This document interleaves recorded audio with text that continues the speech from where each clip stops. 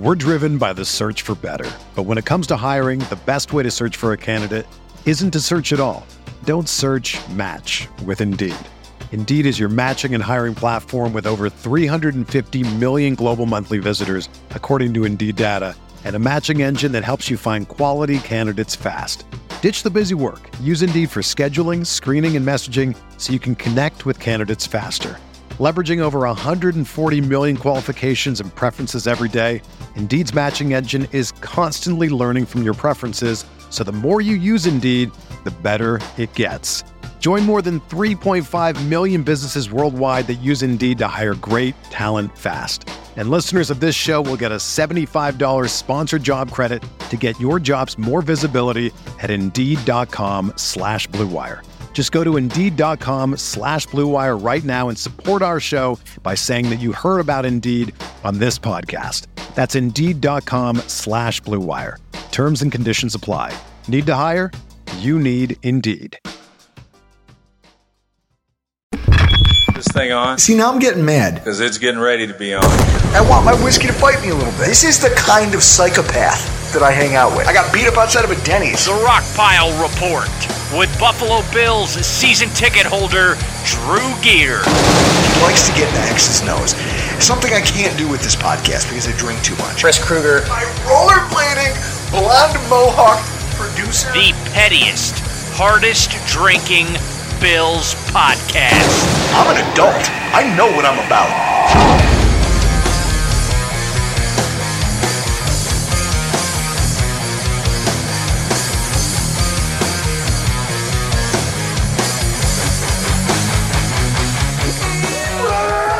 Welcome, everybody, to another edition of the Rockpile Report podcast. I'm your host, Bill, season ticket holder Drew Gear. That's my producer, Chris Kruger. And Chris, it's Patriots week. Yeah, one of our favorite weeks of the year, but why don't we talk about something first before we jump into the preview? Let's talk about Saturday. Ooh. So what happened on Saturday, Harambe? So Saturday, I got together with... This week is important. It's important for a lot of reasons. Obviously, the Buffalo Bills, all the divisional implications, but it's really important for something much bigger than that. Much bigger than that in terms of my own petty personal interests. Let me do this. Let me crack a fresh one here as we talk about this. So we did a live stream with #sports on Saturday. You did a live stream. I did a live stream. And Chris donated Harambe on the panel. Chris, that was one of the funniest. First of all, I love you. It doesn't matter what, I don't know if you can minimize the super chat feature. We only take super chats if you give $20. I still would have done it for $20. Because he wanted all the viewers to see the fact that he called me Harambe. Because if you do a super chat, if you pay, it'll show up on the screen. So I wanted that to show up on the screen. It was nice of you guys to invite Harambe. Yeah, it was like, who let Harambe on here? So we got together, and during the conversation, I talked about how I drive Cover One Greg Thompson nuts. I drive him nuts. Here's why. Again, I think a couple weeks ago, Chris, was it, that I had the diatribe about how our content creation community is way better than anything actual journalists have? Mm-hmm. Because we're not in competition with each other. We're all actually friends that bounce ideas off each other. Yep. We get together away from content creation and just get hammered and talk nonsense. Is this the bet or is this later? No, this is the bet. Okay, we're going over the bet. We're going to go over the bet. So I alluded to the fact that, well, first of all, I kind of broke down the fourth wall, which is something our podcast does, I think, more so than most. Correct.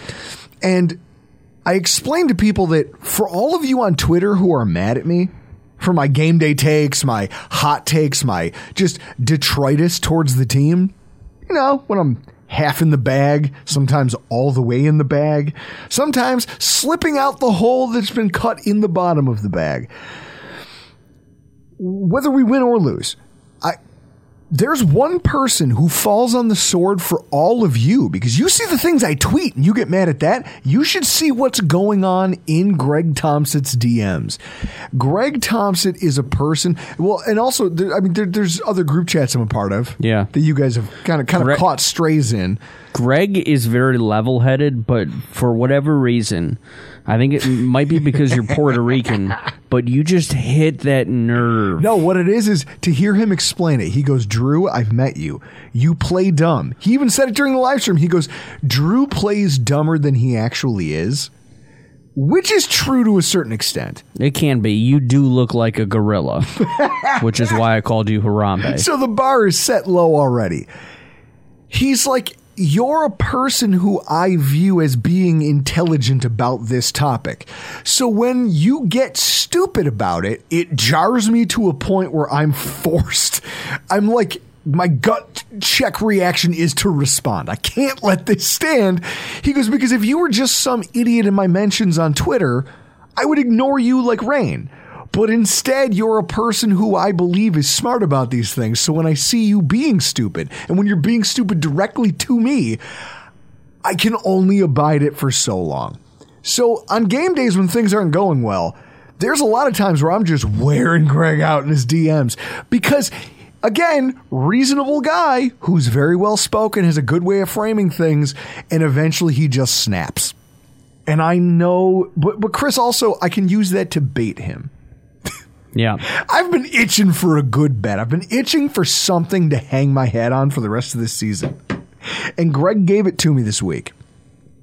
He finally got pissed off that I was mad about the team, mad about the way that game ended, mad about the way that our offense has conducted itself and just the longevity of what this team has been producing despite this tidal wave of injuries. And so where we landed, Stake Bet 2.0. The stake bet now between myself and Greg Thompson of Cover One is that he took the over, Chris, because my argument was when the division, like, this is the most important slate of football, and the Bills are just living and breathing by Josh Allen's hand. He's getting really not a lot of help from his offensive coordinator. He's got a lot of young pieces like James Cook who are doing nice things right up until they make a mistake that almost gets them killed. He's getting no help. I don't trust Dorsey enough to orchestrate a meaningful offense down the stretch, who, let's face it, he's also a rookie. His stamp, so Greg, having had enough of my shit, was like, listen, asshole, put your money where your mouth is, because I'm tired of you fighting. Like, so now he and I fight for about a half hour. Finally, he goes, I'm fucking sick of this. Here we go. Put it up. 4.5 games. 4.5 is the line. I'll take the over between Bills' divisional wins and playoffs. Chris, how many divisional games do we have left? 4. Which means that he taking the over means that Greg thinks the Bills will sweep our divisional slate and win our very first playoff game, regardless of when it comes.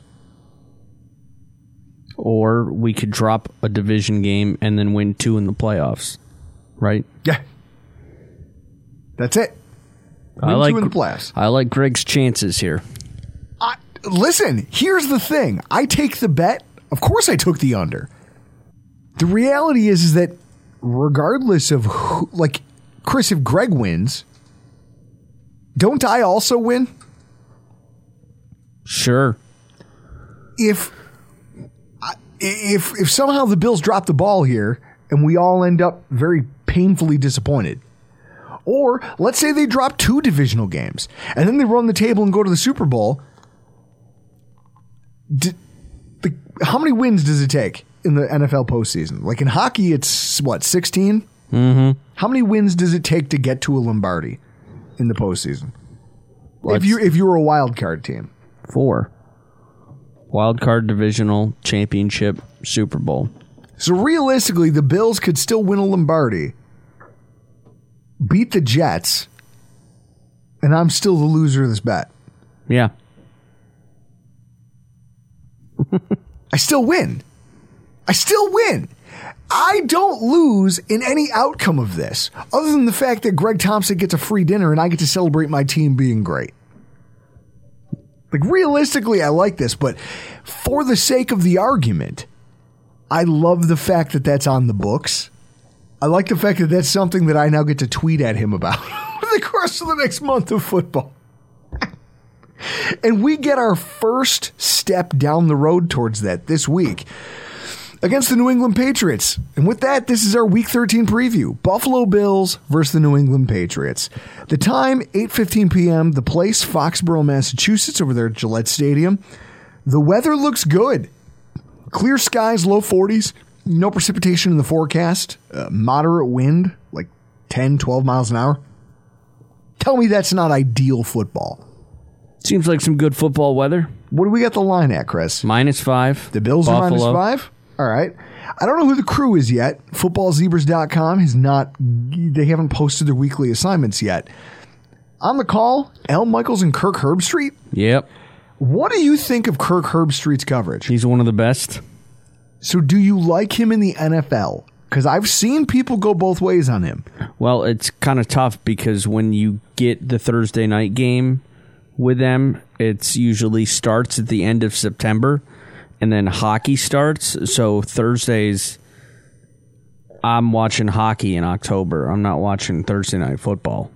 So so you haven't heard a lot of Kirk Herbstreit. I watched the Chiefs and Chargers to start, like the first ever prime game, just so I could see the broadcast and how all that works.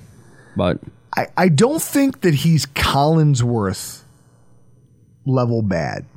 Like, I don't think he's that reviled by people who are watching the broadcast.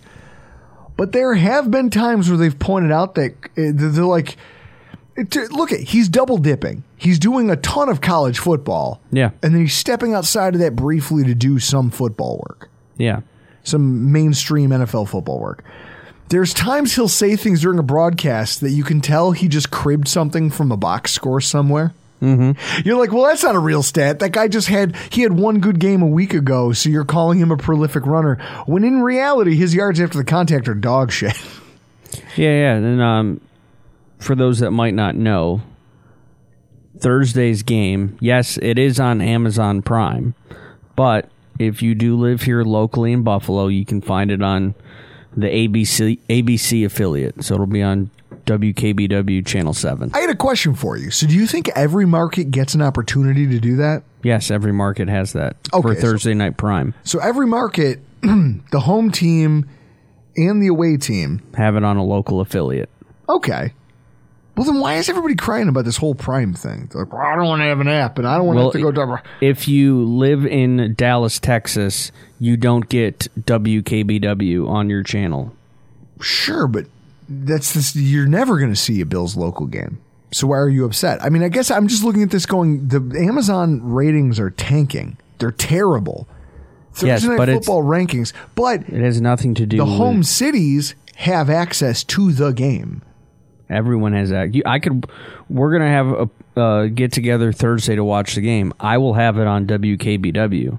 If I wanted to, I could put it on Prime. If you wanted to be 2 plays behind the whole time, I don't know about that. I rock Fubo TV. I rock Fubo TV, and I can tell you firmly that I am at least a play and a half behind at all times. Well, yeah, that's versus over the air. If you had an antenna, so yes. I had to get the antenna out. And now that's how we watched Thanksgiving football, is with the antenna, because I wasn't going to have my phone ruining the game for me. Yeah, and you get better picture. Yep. So it's interesting, but it's also fun that at least everybody here locally can still watch it for free. Yeah. Because it does seem kind of like a dick move by the NFL to be like, well, local market, we know you watch this for free most of the time. Some of you have to kick rocks. I'm assuming most bars and restaurants have access to that, right? Like an antenna? Yeah. But then you'd have to have an antenna for every team or every TV in the bar. And that's why that's where this gets interesting for me. The bars that want to host games like this, how do they set that up? Or what you could do is if you have a bar and all of your TV cables go to the same spot, then you just get some massive splitter. So you put the antenna on the in, and then however many cables you can fit on the out, and then it'll... Wouldn't you have to amplify that signal, though? I don't know. I'm not a scientist. I don't know. God. So complicated just to watch a shitty Thursday night football game between the Buffalo Bills and the New England Patriots. Injuries, as we get ahead of this one. New England, they've got some good ones. Christian Barmore. I think that's one of the most significant. Defensive tackle who wrecked a couple games for us last year, who was like he was a major presence against the Bills. He's out with a knee injury. He's on the IR already. Offensive tackle Marcus Cannon, or as Christian Simonelli likes to call him, Marcus Cannon, out. He's on the IR with concussion. How bad does a concussion have to be that you go on the IR for it? Like, he's probably done for the year, right? It could be. Isaiah Wynn, questionable, interior offensive lineman for the Patriots. Starting center David Andrews, he's back at practice, around things. They think he might be ready to go. But here's a question, Chris, and this is something Bills fans flirted with last week. What's worse? A center who's at 75, who's your most talented guy, but he's at 70%. Or a guy off the bench who's at 100%, who maybe doesn't have quite the ceiling, but he's still an NFL caliber football player. What would you rather do? Because Greg Van Roten didn't get the Bills killed. No, I wouldn't chance it. Do you think they should play an injured David Andrews? I wouldn't chance it. All right. And I think the biggest one, running back Damian Harris, questionable. He left the Vikings game on crutches and didn't practice on Sunday. It's not looking like he's going to be running the football on Thursday, which means they're down to one functional between the tackles, outside the tackles running back. Meanwhile, the Bills, Chris, stop me if you've heard this before, 1 million inactives for practice the other day. Well, they got an illness. An illness was going through at least today. How many people are going to get sick in that? What is this, 2 weeks in a row now? 3 weeks? Yeah. I wonder what it is. It's not COVID related, allegedly. It's not mono. No, Sam Darnold plays for Carolina. I don't know what it is. I guess it's the maybe flu-like symptoms, or maybe they all went out to eat and it's food poisoning. What restaurant in Buffalo would deliberately give Bills players food poisoning? I don't know about deliberately, but maybe unintentionally. Yeah, who would do that? I don't know. Think about some of the cesspools that these guys go hang out at. I bet it was Strikers. Strikers is just down the street from my house. Yeah. I refuse to walk through the front door. Just like my wife keeps asking about the 240 Lounge. She goes, 240 Lounge. It's this bar right down the street. It looks like a bar, not like a fancy bar, but like a corner bar. We should go down there. And I have to try to tell her, honey, I've been in there. It used to be called Pappas's. I was banned for life from Pappas's thanks to a Dave K situation. Nice. Yeah. Guy in a Halloween costume gets knocked out. He's flopping around like a fish in the parking lot. We all get banned for life. I may or may not have been involved. It's a whole thing. It's ugly. Kicked out. And the curly-headed bartender there who worked there for like 40 years. Curly-headed bartender? Was it Travis Trelone? No, I can't remember his name. Guys, call in if you know his name. He would see me coming through the door. I'd put $40 down on the bar, and he would hand it back to me and go, nah, not tonight. And just go somewhere. Like, it was never like, Chris, it was never you better get the hell out of here. It was just your money's no good here. Your money's no good here, sir. Von Miller, out with a knee injury, obviously. That's big. Yep. I think one of the things of note, something we talked about with Kyle Trimble at the end of our last show, we're probably going to see more of White and Elam. They practiced in full. Good. Right? Sounds good. I think that's good, specifically with the IR designation of Christian Benford. We're not going to see him again until week 17. Like, he's not coming back till the playoffs. This team has to have an answer as far as depth cornerback. Now, hopefully Xavier Rhodes has been around enough that they trust him to get out there and go. And then you look at the trenches. Greg Rousseau, questionable. AJ Epinesa, questionable. Mitch Morse and Deion Dawkins, all of them with ankle injuries. Everybody except for Deion Dawkins in that group practiced. That's a good sign, right? Yeah. I think Ed Oliver's the one who spilled the tea. He was like, "Oh no, we're gonna get what'd they call him? Who? They were like, we're gonna get Rousseau back. Epinesa? Yeah, we got Epinesa coming back. Like, we got these guys coming back, so we're gonna be fine." So I think that inside the locker room, they kind of know those two guys are gonna play. That makes me feel a little bit better, doesn't it? Yeah. In terms of your ability to stop a team that's going to give you a heavy dose of rushing attack. At the same time, it's not ideal because you're missing the player that you paid all of that money for that was supposed to and has transformed your defense. Has or has not Von Miller come up with good big plays, big pressures in key moments? Yeah. So the Bills are going back to Foxborough, where Sean McDermott's 2-2 with Josh Allen as his quarterback, and where last season our divisional fortune basically took a dramatic change for the better, but it was the game that everything hinged on. This season, both teams are different, but the stakes are just as high. If you go to 538.com and you look at the playoff predictor, a Buffalo win in this game, apropos of nothing else that goes on in the division, improves our division title odds by 12% and puts our overall playoff odds at over 99%. Cool. A Buffalo loss drops our odds for the 1 seed in the AFC to single digits, our division odds to just 37%, and our overall playoff odds to under 90% for the very first time this entire season. And, like, Chris, that's not nothing. This is an incredibly meaningful football game. And the Buffalo Bills have to show up for it. And as we're playing the NFL's biggest historical cheaters, we're rolling out a promotion for the holidays. Kevin Bryant, author of Spies on the Sidelines, guest on the show. Chris, that was a fun show to do. Kind of an off-the-cuff, different from what we normally do. Yes. It was interesting. He's gifted us with a pair of codes good for a free audiobook of his work. And for the record, for the person in your life who you know likes football history, and for whom you like them enough to buy them a Christmas gift, but at the same time, you don't want to spend more than the cost of I don't even want to call it a nice bottle of bourbon. Yeah. Chris, what's our rule?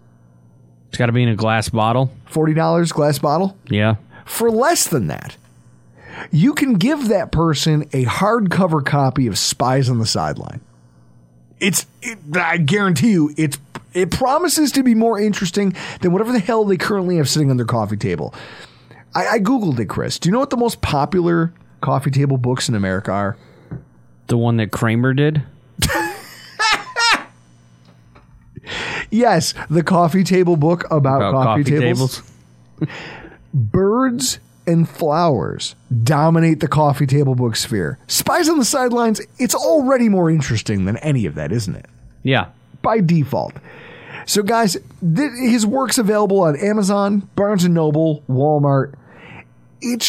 It makes for good reading. It looks nice on the table. There's a lot of fun stuff to go over in there. And again, for the football nut in your life, it makes for a great Christmas gift that also costs you less than a good bottle of whiskey. Chris, yeah, I challenged you before the podcast to come up. We have 2 free codes that we're going to give away. 2 of these free audiobook versions of his work. I challenge you to come up with some sort of a trivia question that our listeners can answer in order to get themselves a copy of this. What do you got for me? Which former Buffalo Bill or current Buffalo Bill was born in Smith Center, Kansas? Holy shit.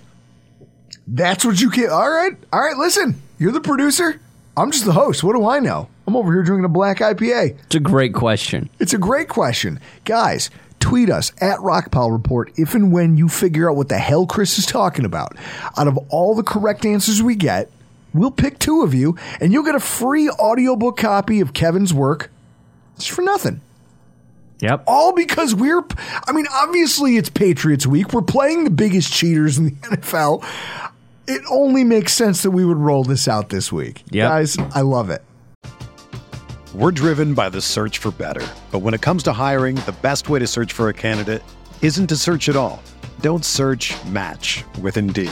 Indeed is your matching and hiring platform with over 350 million global monthly visitors, according to Indeed data, and a matching engine that helps you find quality candidates fast. Ditch the busy work. Use Indeed for scheduling, screening, and messaging so you can connect with candidates faster. Leveraging over 140 million qualifications and preferences every day, Indeed's matching engine is constantly learning from your preferences, so the more you use Indeed, the better it gets. Join more than 3.5 million businesses worldwide that use Indeed to hire great talent fast. And listeners of this show will get a $75 sponsored job credit to get your jobs more visibility at Indeed.com/Blue Wire. Just go to Indeed.com/Blue Wire right now and support our show by saying that you heard about Indeed on this podcast. That's Indeed.com/Blue Wire. Terms and conditions apply. Need to hire? You need Indeed. So here to talk about what is the start of the most important part of the Buffalo Bills 2022 season, one of our longest tenured guests on this podcast, Mr. Mark Schofield, who, I gotta be honest, it's interesting not having to plug you for 50 different things now when I try to describe to our listeners what it is you do. How's SB Nation treating you, brother? It's fantastic, and it's great to be here. I love Bills Week because I do the whole circuit. You know, I was on with the Cover One guys on Sunday night. I'm on with you guys. I was on ESPN Rochester, Danger Battaglia. I'm going to do, Kevin, his show tomorrow. I mean, I love Bills Week. SB Nation, guys, they're letting me write about Formula One. Like, how ridiculous is that? I'm writing about like Ferrari firing their team principal, and the best part of it is it's a Kist and myself double team because we're trying to like build a little Formula One. They let the two of you get together on a project?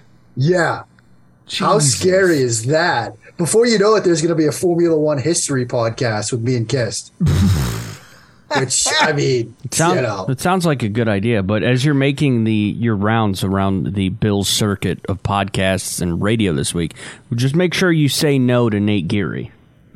Oh, I'm ducking that guy left and right. Like, I mean, I think he's texted me like 3 times already this week, and I just be like, "No, I'm doing something. I'm coaching baseball." Then he's like, "Dude, it's after Thanksgiving." No, I mean, I'll probably, I'll be nice to Nate. He'll be nice to me. I'm sure he'll be on Sports Talk Saturday. He'll be sitting in there, unless he what do you call that? He big times you and goes with like Evan Lazar. Evan's great. Evan's good people. I mean, hey, he's got the Patriots.com attached to his name. I mean, and that's what I was going to say. Mark, I was going to say, is he a good guy? Like, he's got Patriots.com tied to his website. Is he a good guy? He's a good guy. Yeah. He worked his way up. Yeah. Okay. I love Evan. Evan's good people. No, he is. He's incredibly intelligent. He's insightful.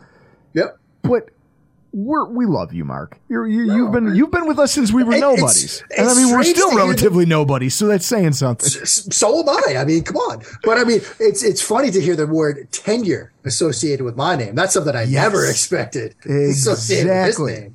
Yeah. So your team plays. So let's talk about Bills Patriots week. It's funny. We started off the show. We did a promo contest for a book about spies on the sidelines, and by Kevin Bryant. He actually came into the podcast with us earlier in the year. We're giving away audiobook copies of it this week. And there was no better time to break it out than Patriots week, right? Because, so in terms of a bunch of cheaters, I love the way he's just cracking up right now, Chris. Like, we just ambush him with the shit all the time. We hip a little. It's not like when you guys pop the champagne on me. Exactly. Tom Brady's retirement. That'll go down as one of my finest moments in podcast It was legendary. That's one of those like bookmark moments for me. Yeah. So your team, see the Bills, we've played on Thanksgiving a bunch recently. You guys not so much. The way you watch football, the way you conduct yourself during a football game, what your annual Thanksgiving, what is it like having a New England Patriots game on in the Schofield home on Thanksgiving? Well, interestingly enough, I can't remember. So there was one year where they played Detroit, so it was the early game. My family, we tend to do Thanksgiving, the meal, at like 1 PM. We're like one of those rare families that like eats on the early side. We eat the meal at like 1, and then it's dessert at like 4. And the great thing, we host every year, everybody's gone by like 5. Like everybody sort of clears out, like, people start showing up at like 10, 10:15, 10:30. So I'm up early to start getting everything going. But like people are gone. And so when they're playing at night, like the butt fumble game, like this past week, everybody's cleared out and I'm sitting there, I got my whiskey in hand, and I'm just kind of chilling. The year that they played Detroit, so they were in the early game, that was the messy one. Because I'm sitting there, I'm doing the Martha Stewart, like basting the turkey every 25 minutes and all that stuff. And I'm trying to see what's happening. And that gets to be a little much. And thankfully for me, that was pre-sports writer Mark. That was lawyer Mark. So I didn't have to be glued to it. But now the times when they've played at night on Thanksgiving and I've, in this realm, it's been easy. So I guess the other question is for you guys when they're playing the early game, because I was on with Greg and Aaron from Cover One, and they were saying like, look, everybody's downstairs cooking, and we're trying to like watch this and like do a show like post game. Like, yeah, no, those guys tough. Are fucking lunatics. You can't put me behind a microphone immediately after a game. You see what I do to Twitter. You see what I do to our social media. Will follow. You can't put me behind a mic. What are you, nuts? Especially not live. Live. We'll get kicked off the whole platform. They'll kick us off YouTube. The FCC is going to have some issues. They'll take away our Twitter account. They'll kick us off YouTube. They might even try to deport me. Like, I was born here. They might try to deport me. So it's funny you say that because we were talking about during our recap show this week. What saved my family's and my family's Thanksgiving was that I have a brother who is disappointingly vegan. And he's decided him and his girlfriend wanted portobello mushrooms. Now, I've never grilled a mushroom in my life. That's not a thing I would do. Not in my house. What are you talking about? When it came up, I laughed at first. I go, "What are you joking, honey? You mean I got to grill mushrooms? What are you talking about?" So I made him come out with me, but I was so mad at the team, and I'd done a good job of keeping my profanity in check that I was like, you know what? It's time. We're going to cook these damn mushrooms. You come with me because I don't know a damn thing about this. And we stood out in the driveway, and I missed the entire end of the game, and I do not regret it because I think I would have, had that gone sideways, had that gone any other way, I would have ruined Why are you so frustrated right now? Why are you so frustrated?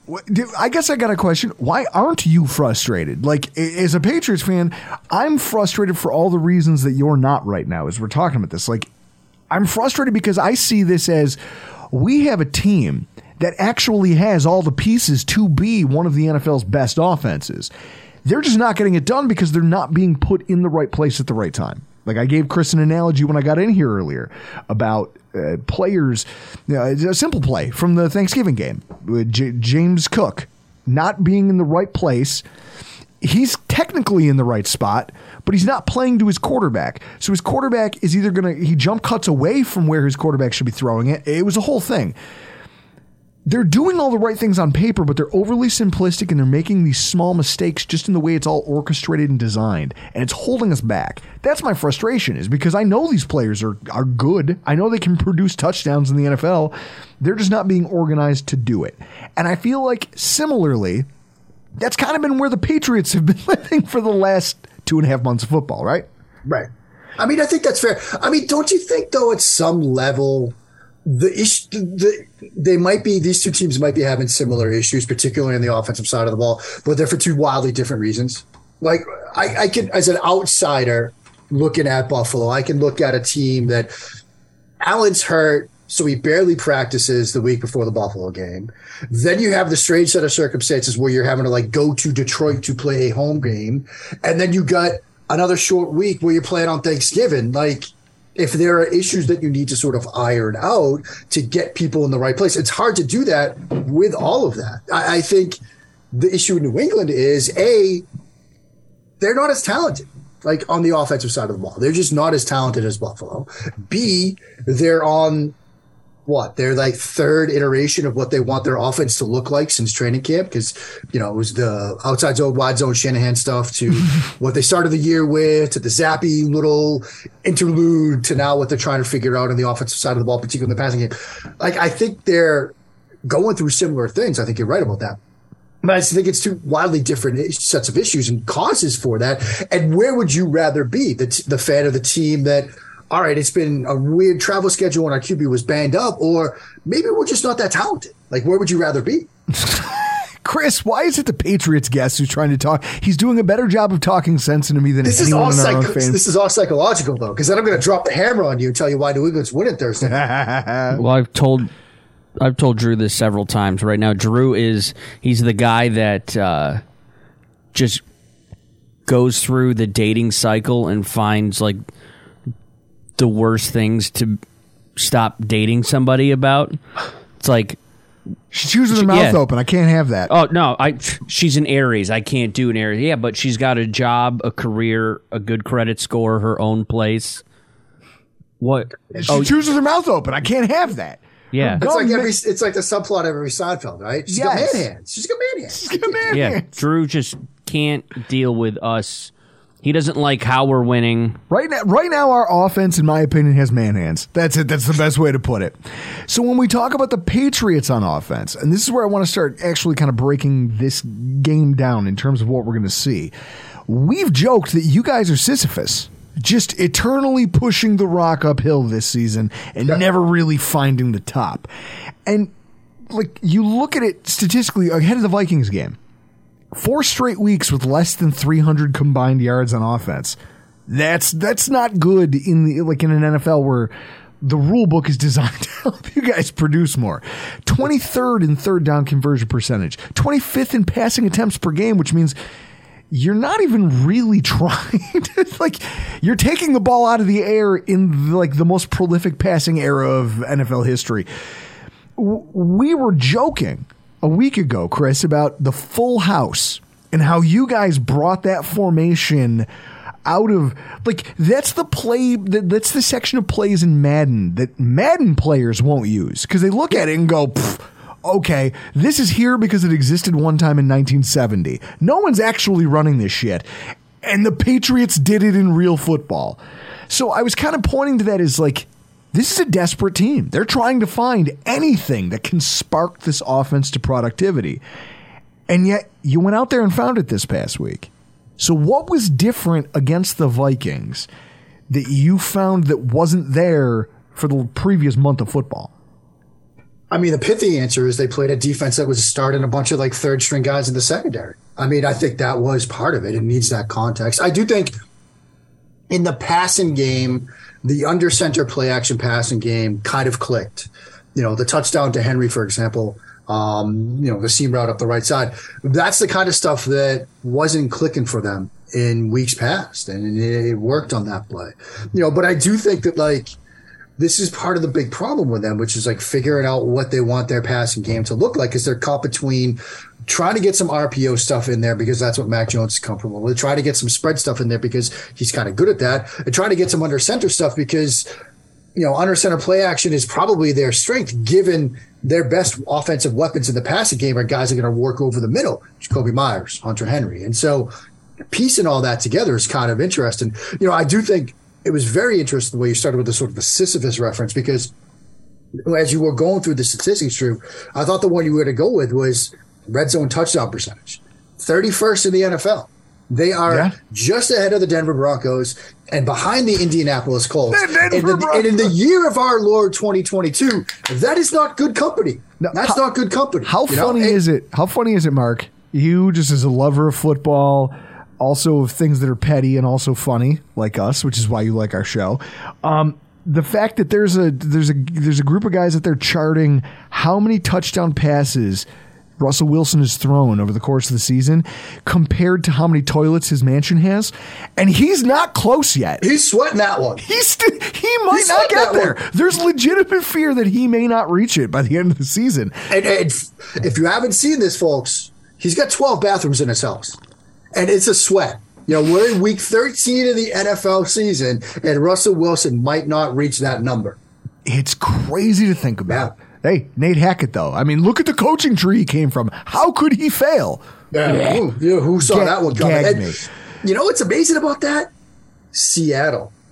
Yes. Seattle is built to run the next 2 drafts. They could be picking second. You couldn't have written it any better for a coach. I thought Pete Carroll was on his way to getting fired. He's got a new lease on life now.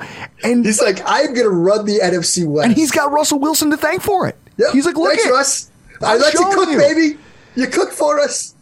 So, as we talk about the Patriots, though, you're talking about quarterbacks. Let's talk about Mac Jones. Regression here in 2022. By and large, he showed life in this game. His downfield passing was something that we haven't seen. To your point, stuff that wasn't working finally clicked for once. But it just seems like, what do you think? Failure of the scheme, or is Jones just not as individually talented as just the people who watched him in Alabama and the last year's Patriots fan base that was adamant that he deserved to be at the Pro Bowl? They were like, no, he's a Pro Bowler for sure. Is he maybe not? Is his ceiling maybe a little bit lower than people gave him credit for last season? Yeah, I mean, that word ceiling, that was the one that was it was a curse word last year because, when people in New England would say, oh, Mac Jones is the guy, people outside of New England would say, well, yeah, what's his ceiling really look like? And that got everybody sort of upset. But that was kind of last year was the Mac Jones argument, right? And I've said this before with you guys. In talking with people around the league last year and into this year, it was, this is what we expected, right? He was the pro-ready guy. He wasn't going to make a ton of mistakes. If you drafted him and started him early, it wasn't going to be this absolute disaster. But talk to me in 2 years. Talk to me in 3 years. Because what does that ceiling actually look like? What does he look like 2 or 3 years down the road? And I think last year, in looking at him and trying to do it through neutral eyes, maybe that ceiling was a little bit better, higher than we thought, but it was still going to be an issue. I think what's happened this year is twofold. I think, look, the Matt Patricia offensive system, offensive philosophy, all the changes that went into what they were trying to do on the offensive side of the ball, while it might be sort of figured out to this point, when it takes you past Thanksgiving to do that, it's hard for any quarterback. It's extra hard for a second-year quarterback because now from Mac Jones' perspective, he was in an Alabama offense, a Josh McDaniels offense, and now whatever the heck it is under Matt Patricia, that's 3 offenses in 3 years. That's hard for any quarterback. So you've got that issue to deal with, and you're seeing some of the offshoots of that with those red zone numbers and other situations. But I also think from Jones' perspective, are there things that he has to do better? Absolutely. You can watch him in the games where it's going well. His 2 best games this year are probably the Minnesota game Thursday night and the first 2 and 3 quarters of the Baltimore game, where it's this is what we want. Downfield throws. He's aggressive. He's using his eyes really well. He's seeing the field well. And then for whatever reason, the last quarter and a half of that game against Baltimore or late Thursday night when they needed to make some throws, it's just not there. He's locking onto targets. He's locking onto concepts. He's slow to come off things. He's not timing his drops up with the route concepts. When you're looking at the numbers, I mean, I just look at this he's when under pressure. That's where it's been the worst. He's one of the worst quarterbacks in football, and you're talking about 1 touchdown to 5 interceptions when pressured, which is happening more him being pressured, and on throws of more than 10 yards. If you take the Vikings game out of the equation, right? 6 interceptions to 3 touchdown passes. That's bad. That's not good. It's not good. So I guess when it comes to this matchup with Buffalo, and you talk about what we're going to probably see from an offensive perspective, Mac he was pressured on more than 30% of his dropbacks.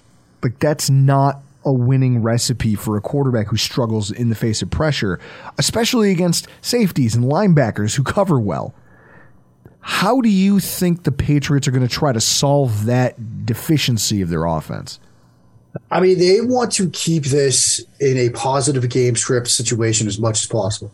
And it starts with running the football. I mean, look, I've checked the weather. It's not going to be like that Monday night game was last year, when it was 60-mile-an-hour wind gusts. So they're going to have to throw it more than 3 times.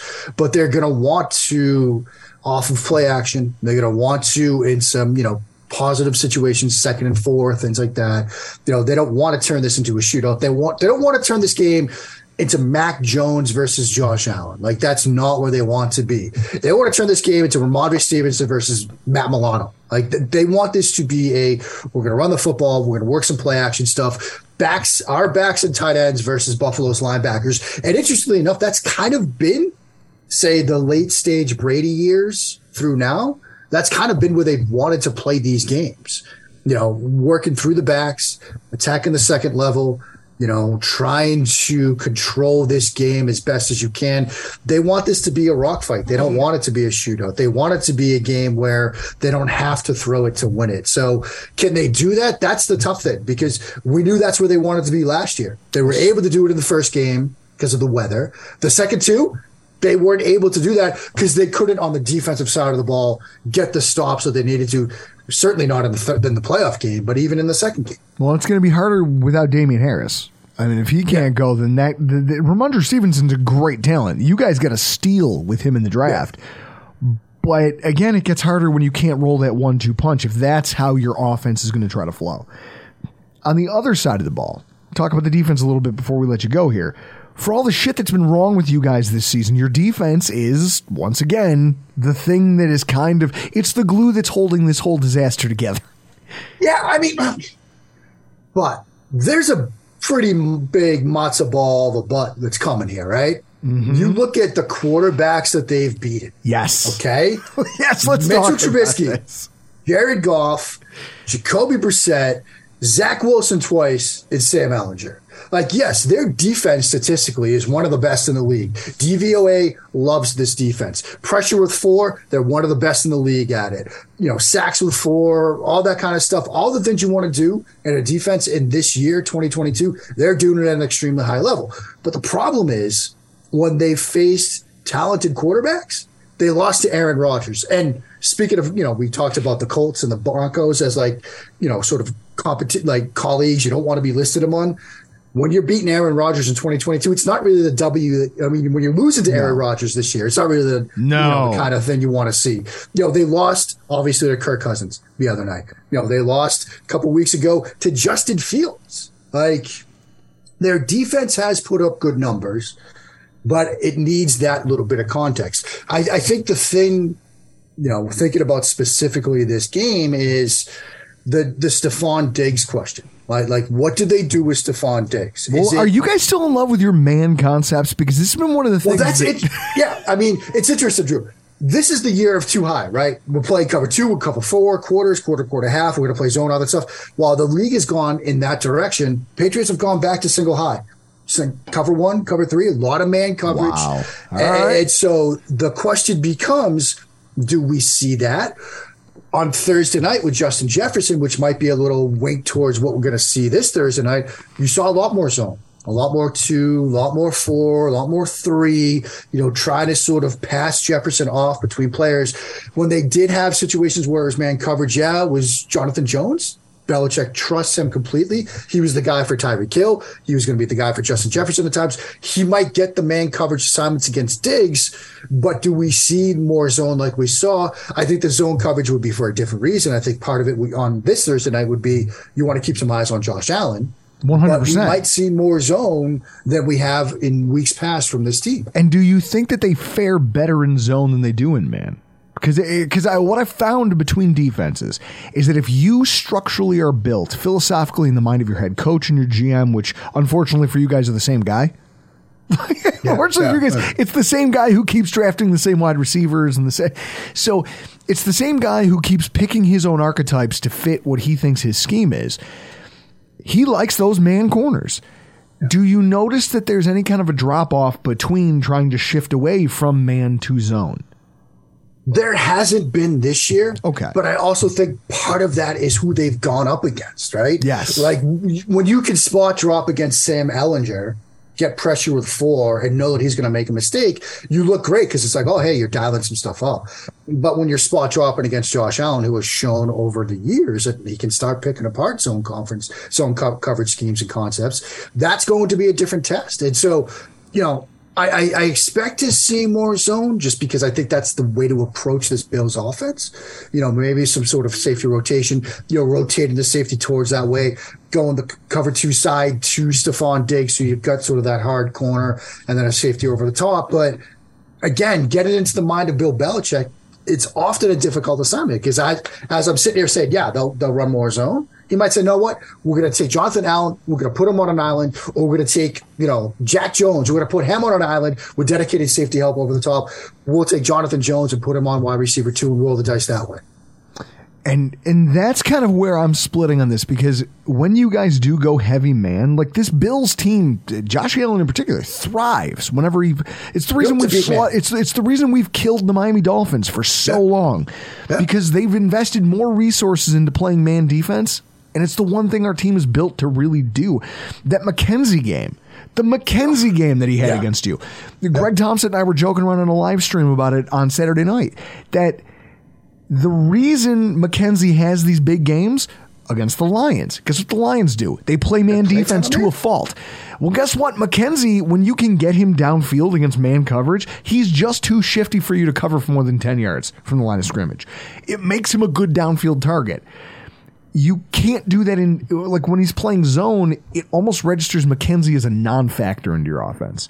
So by playing zone, they can slow Allen down and they can kind of take away guys like McKenzie. They can take away a lot of things.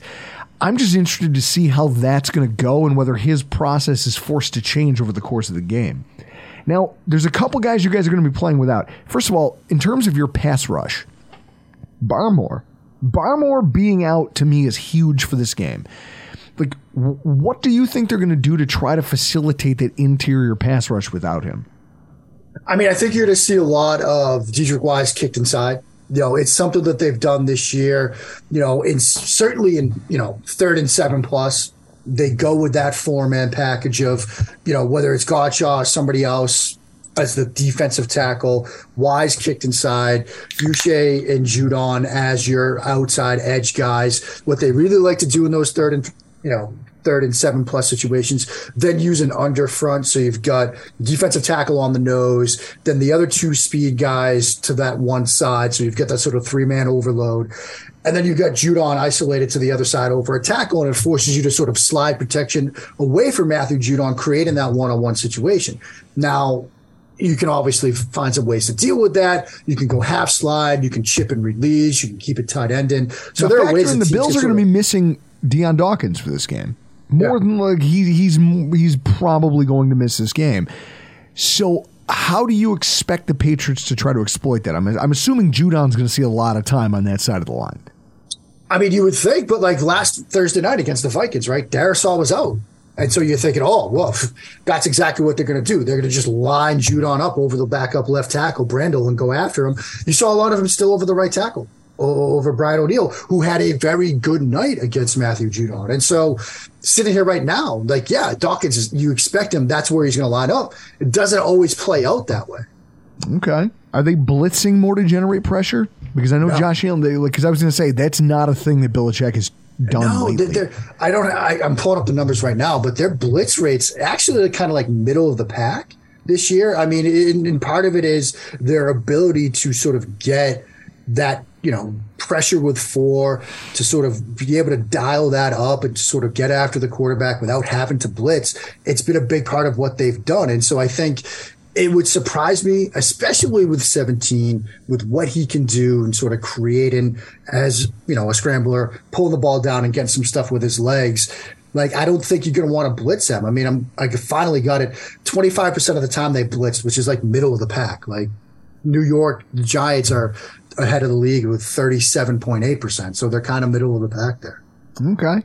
Well, then it sounds like, as far as defensively for the Patriots, one of the big pieces to this whole thing is that battle in the trenches is going to decide an awful lot of what goes on, because the ripple effect of that affects their linebackers, everything else, because they're not going to commit more resources to that.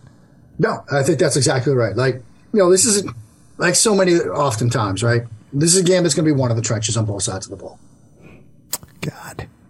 Chris, how does that make you feel hearing that? Knowing what we think of our defensive and offensive line and just the health of everybody? Well, I mean, I want the Bills to win, A, because I'm a fan, and B, it helps Greg Thompson. Of course it helps Greg Thompson. And of course you would root for that. Why? So you can come show up again? Yeah. Late, wearing a Hawaiian shirt? Well, I wasn't wearing a Hawaiian shirt, but I do want to show up in the summer for you having to fork over for a bill. Yeah, everyone likes that. So, before we let you go, predictions. What do you see for Chris, the spread on this? Bills -5. Yeah, I think it's going to be a field goal game. Now, Mark, I've been saying, we've been joking the last couple of weeks. Bills money line. You're almost better off taking whoever. You're better off taking anybody who's playing the Bills with the points. The way that Vegas is still giving us all this credit, even though we're not doing a ton to earn it. What are your predictions as far as, let's call, with the spread? Do you like the Patriots +5? See, that 5 is the perfect number because I think this is a 6-point game. It's right on that. I mean, I really think it's Buffalo 27, New England 21. That's kind of what I've come down on. I think, I've said this a couple of times already.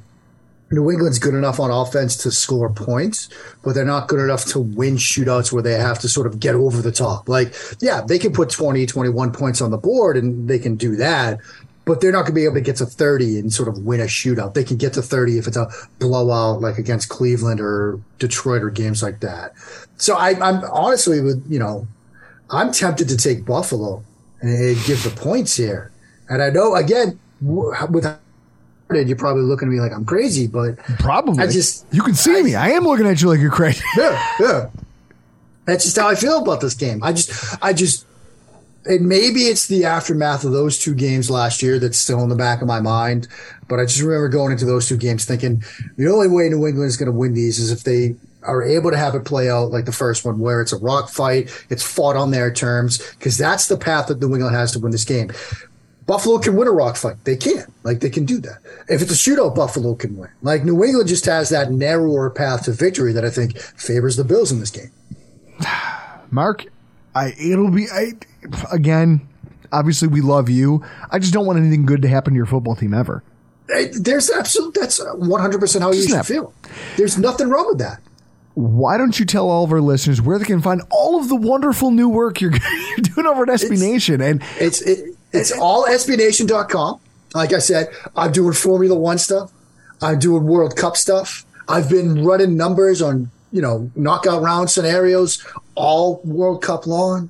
I've got stuff coming out tomorrow morning, Tuesday morning on Army Navy. They're letting me write. They're letting me write about whatever I want to, which is kind of terrifying for them.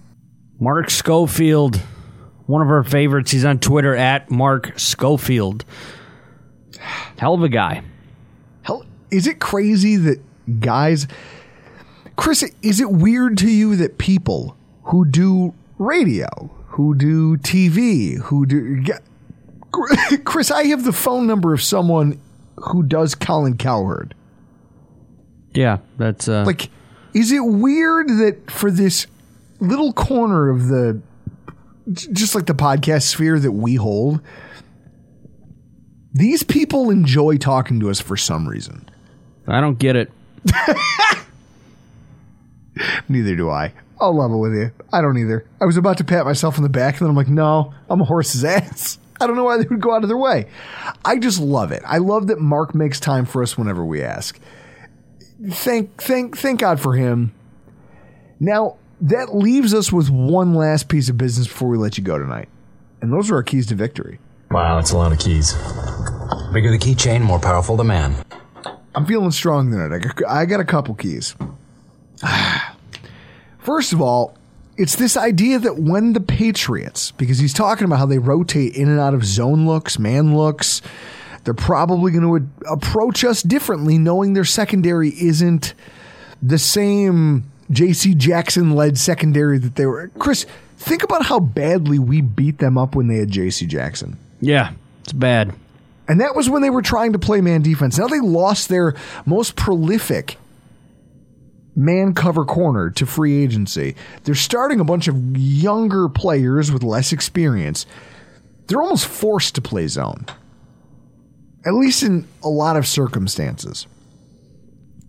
When they do decide to go man defense, Ken Dorsey has to learn a feel for that and get McKenzie downfield. We talked about it during the Thanksgiving show. Just McKenzie's his production against man defense down the field as a wide receiver, not trying to take on the Cole Beasley role where it's like, hey, I'm going to go 8 to 12. I'm going to go 8 to 12 yards from the line of scrimmage, and I'm going to sink into a soft zone and give you a safety valve that also is more than a safety valve. It's a chain moving type pass. Isaiah McKenzie can be a guy, and we've talked about it. Around the line of scrimmage, he doesn't net you much.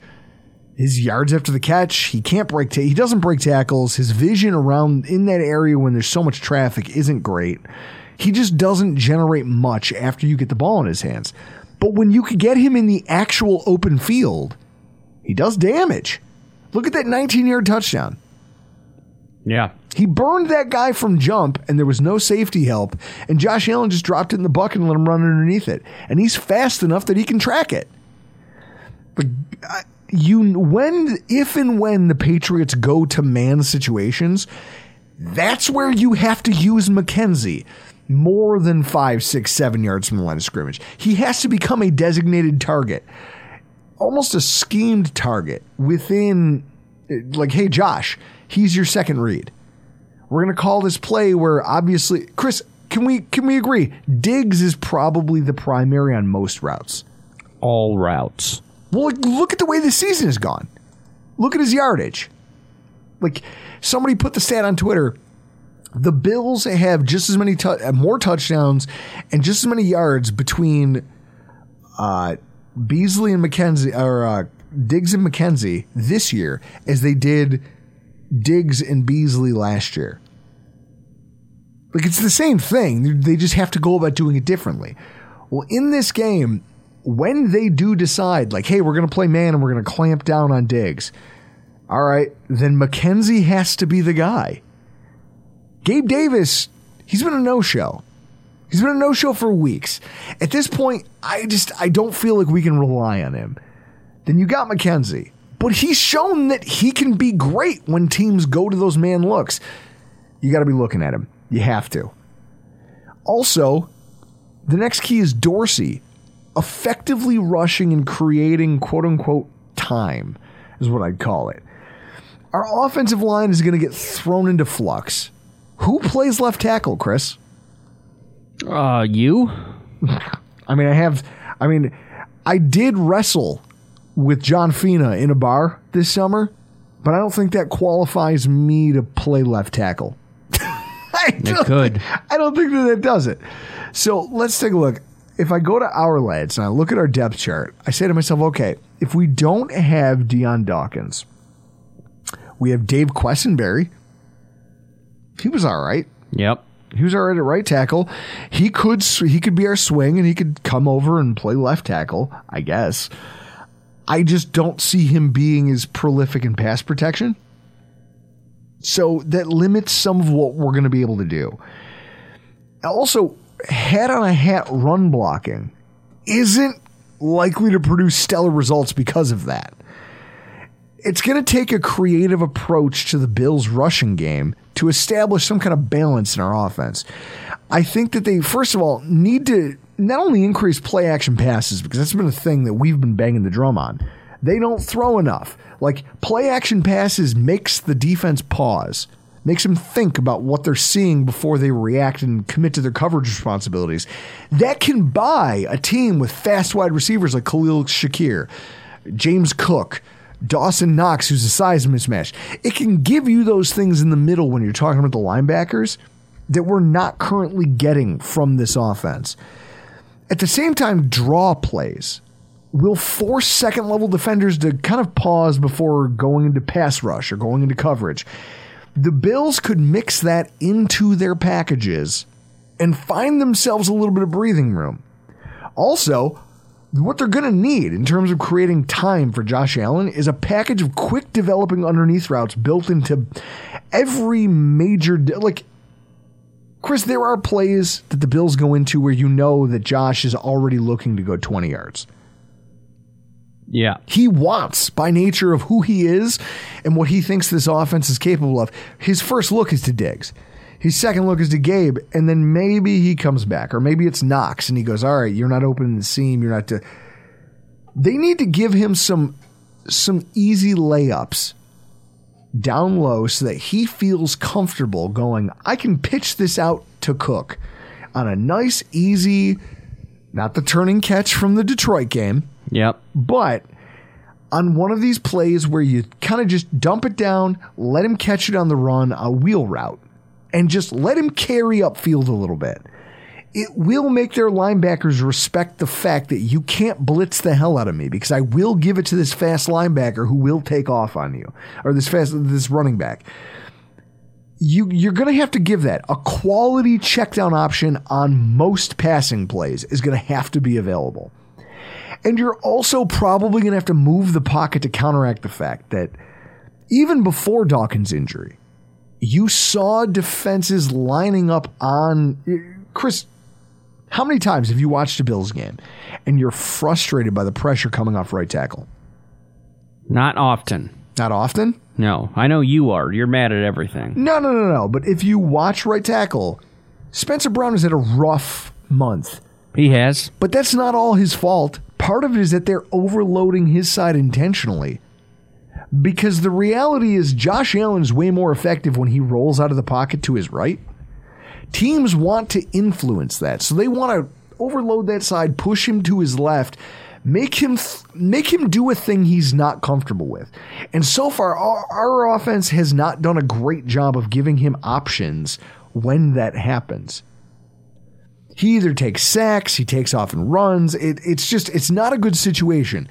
Dorsey has to wake up and realize, okay, if the pass rush comes from that side and a team truly does overload, the other side isn't going to hold up as well as you're used to. So you're not going to be able to call a play, or you're at least going to have to build in audibles and options. You're going to be having that conversation pre-snap with Josh on every down.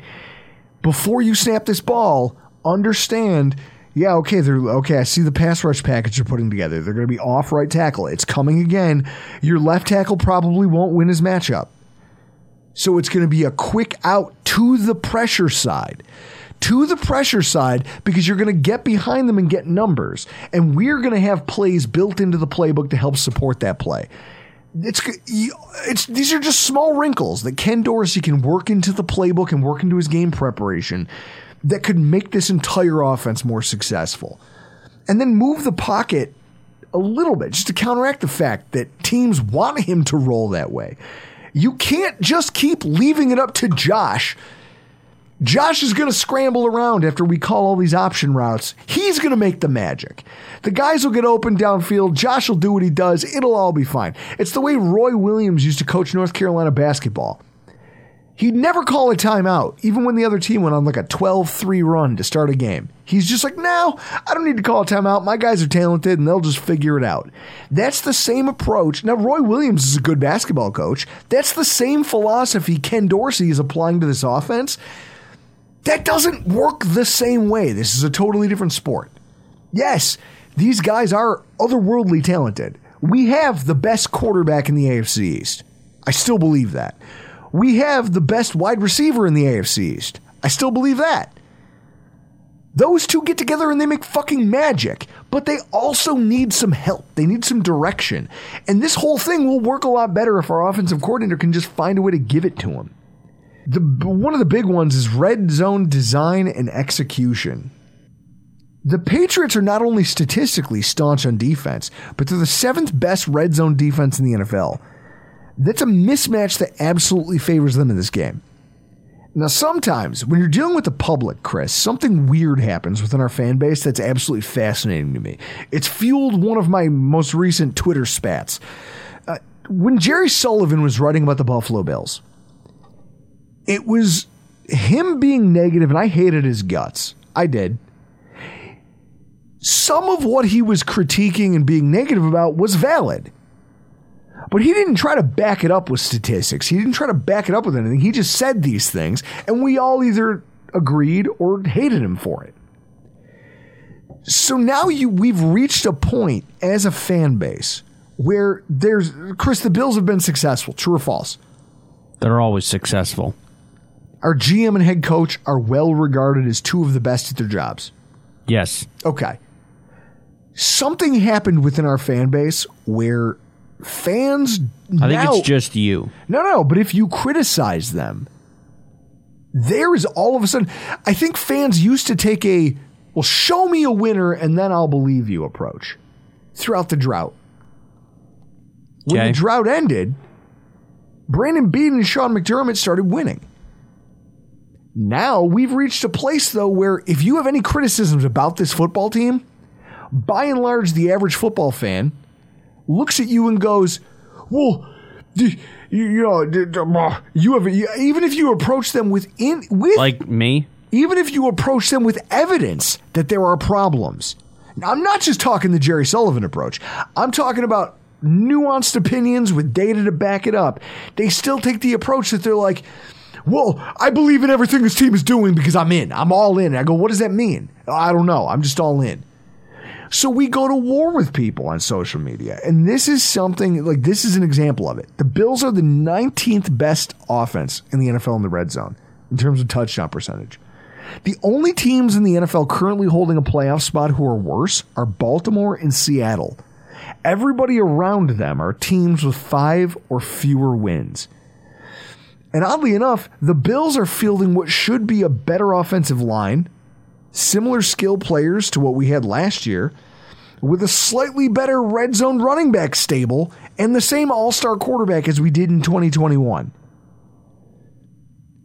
Yet today, I had this giant protracted back and forth. And if you go out there and say Ken Dorsey stinks sometimes, people will come out of the woodwork to attack you despite all the evidence, right? We've come full circle as a fan base. All these people who were waiting for evidence to say, listen, I'm not going to start watching the Bills again until you can show me that they're good. They've all gone the other way. And now they're saying, well, no matter what happens, anything they touch is gilded. And like, they're above reproach. And I've simply started referring to those people in our fan bases as Max. And this is exactly how they sound. I won't change my mind on anything, regardless of the facts that are set out before me. I'm dug in, and I'll never change. Chris. Yeah, that is you. Yeah, except, you see, you say that. That is but you. You're one of these people. So here I am using facts to make a point. Today, I go down this rabbit hole. I tweet out something, and Anthony Prohaska thought he was doing me a favor, right?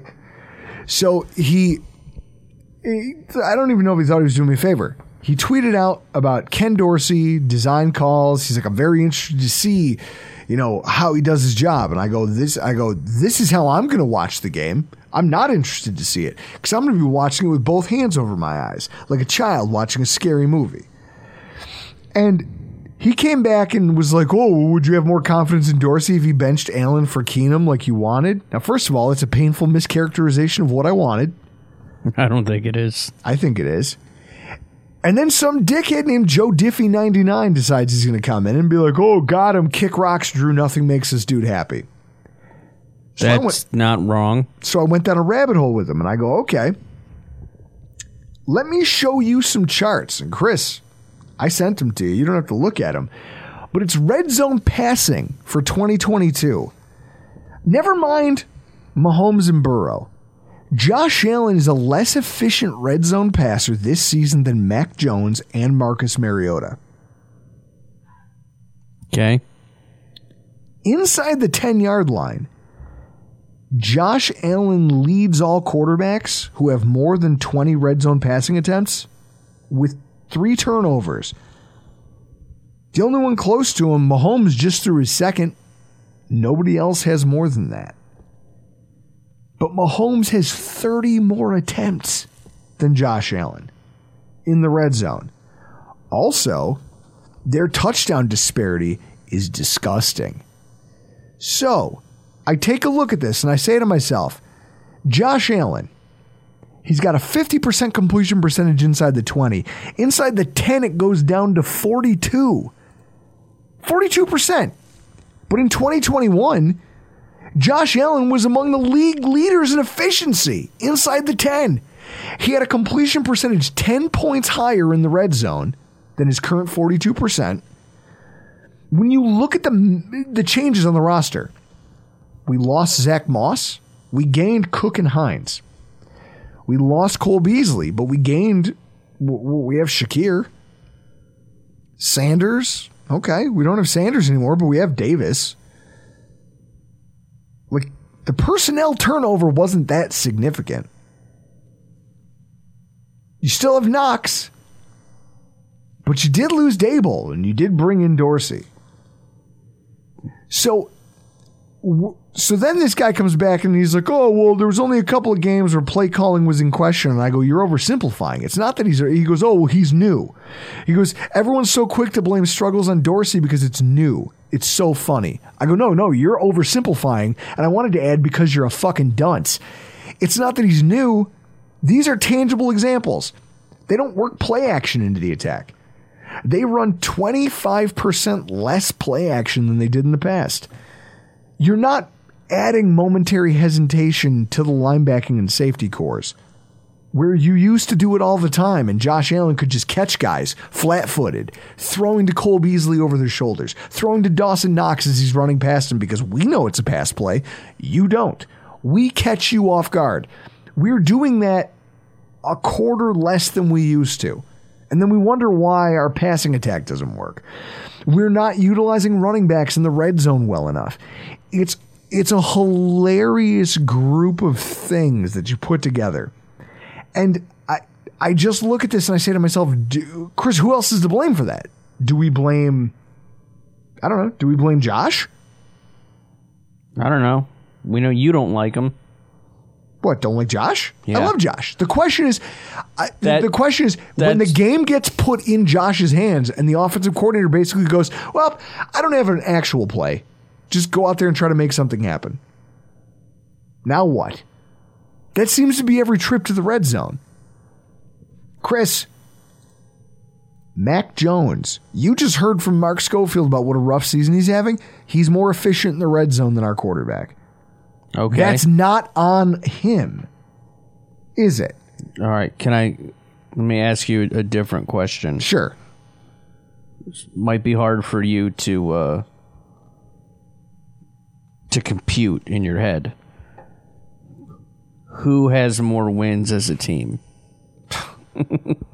See, and you're one of these idiot fans that I will absolutely, like, listen, if you're listening to this podcast and you're thinking about, like, oh, I'm going to challenge Drew on this, know that I'll bite your fucking ear off like Mike Tyson. I will come at you with stats.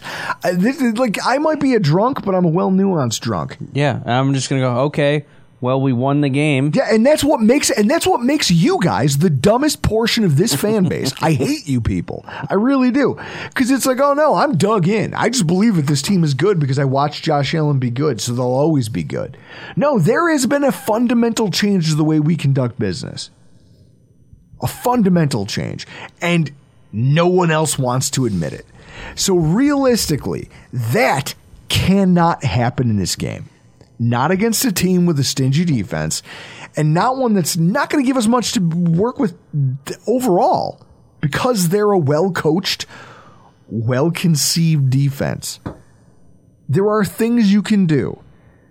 Running backs on designed passes. Make the running back position in this game a focal point of your passing attack on some downs. Like, you look at the number of linebackers, like you heard it from Mark, they're not going to attack us on the blitz. They're going to leave linebackers out in space. Mostly because they're watching Josh. Okay, well, what we'll do is if you don't blitz us, we'll chuck it down to a running back who can get 4 yards per catch.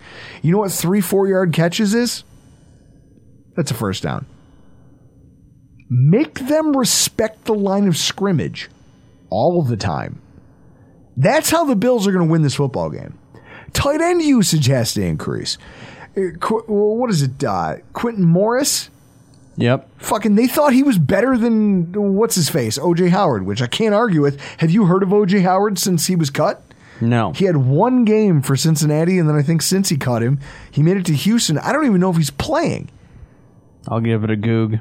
The reality is, tight end usage is going to need to increase, not only for pass protection, but also because somebody has to catch the fucking ball. There is a mismatch here. Those linebackers aren't otherworldly.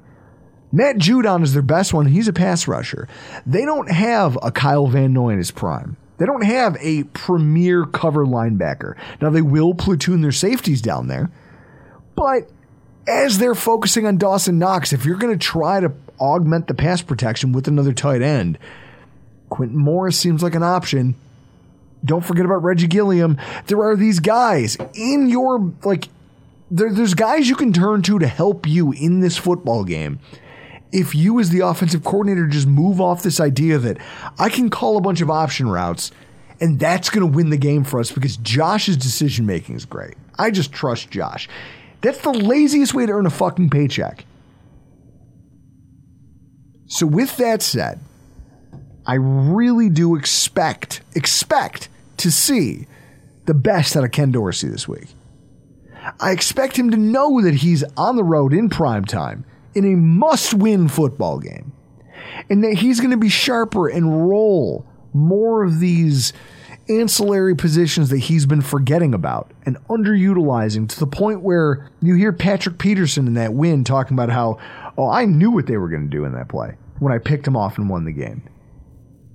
Yeah. He's got a month to change the narrative on how he conducts this offense and how predictable it is.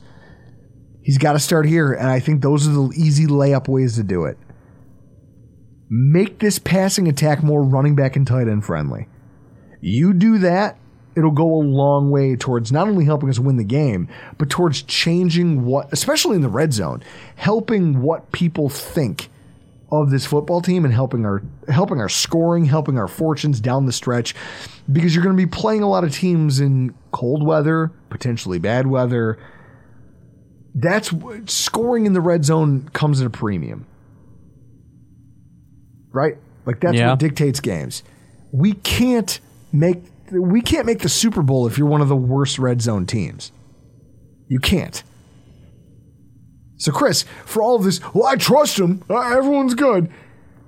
No one who's finished the regular season less than 20th in red zone scoring has ever won a Super Bowl. Is this where you want to be? Then fucking fix it, Ken Dorsey. Guys, I can't wait to watch them sort this out. That'll be fun. You're coming over to watch the game on Thursday. Yeah, I feel bad for you guys. Yeah. Gonna deal with me during this one? I'll liquor it up. Yep.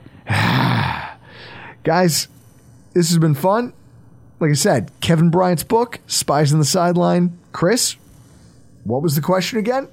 Oh, let me pull it up. Or at least the player. That's where I found it, on their Wikipedia page. Which former or current Buffalo Bill was born in Smith Center, Kansas? That is the question. Tell us who it is. Guys, DM us, email us, rockpilereport716@gmail.com if you don't have Twitter. Let us know. We'll go through all the correct answers.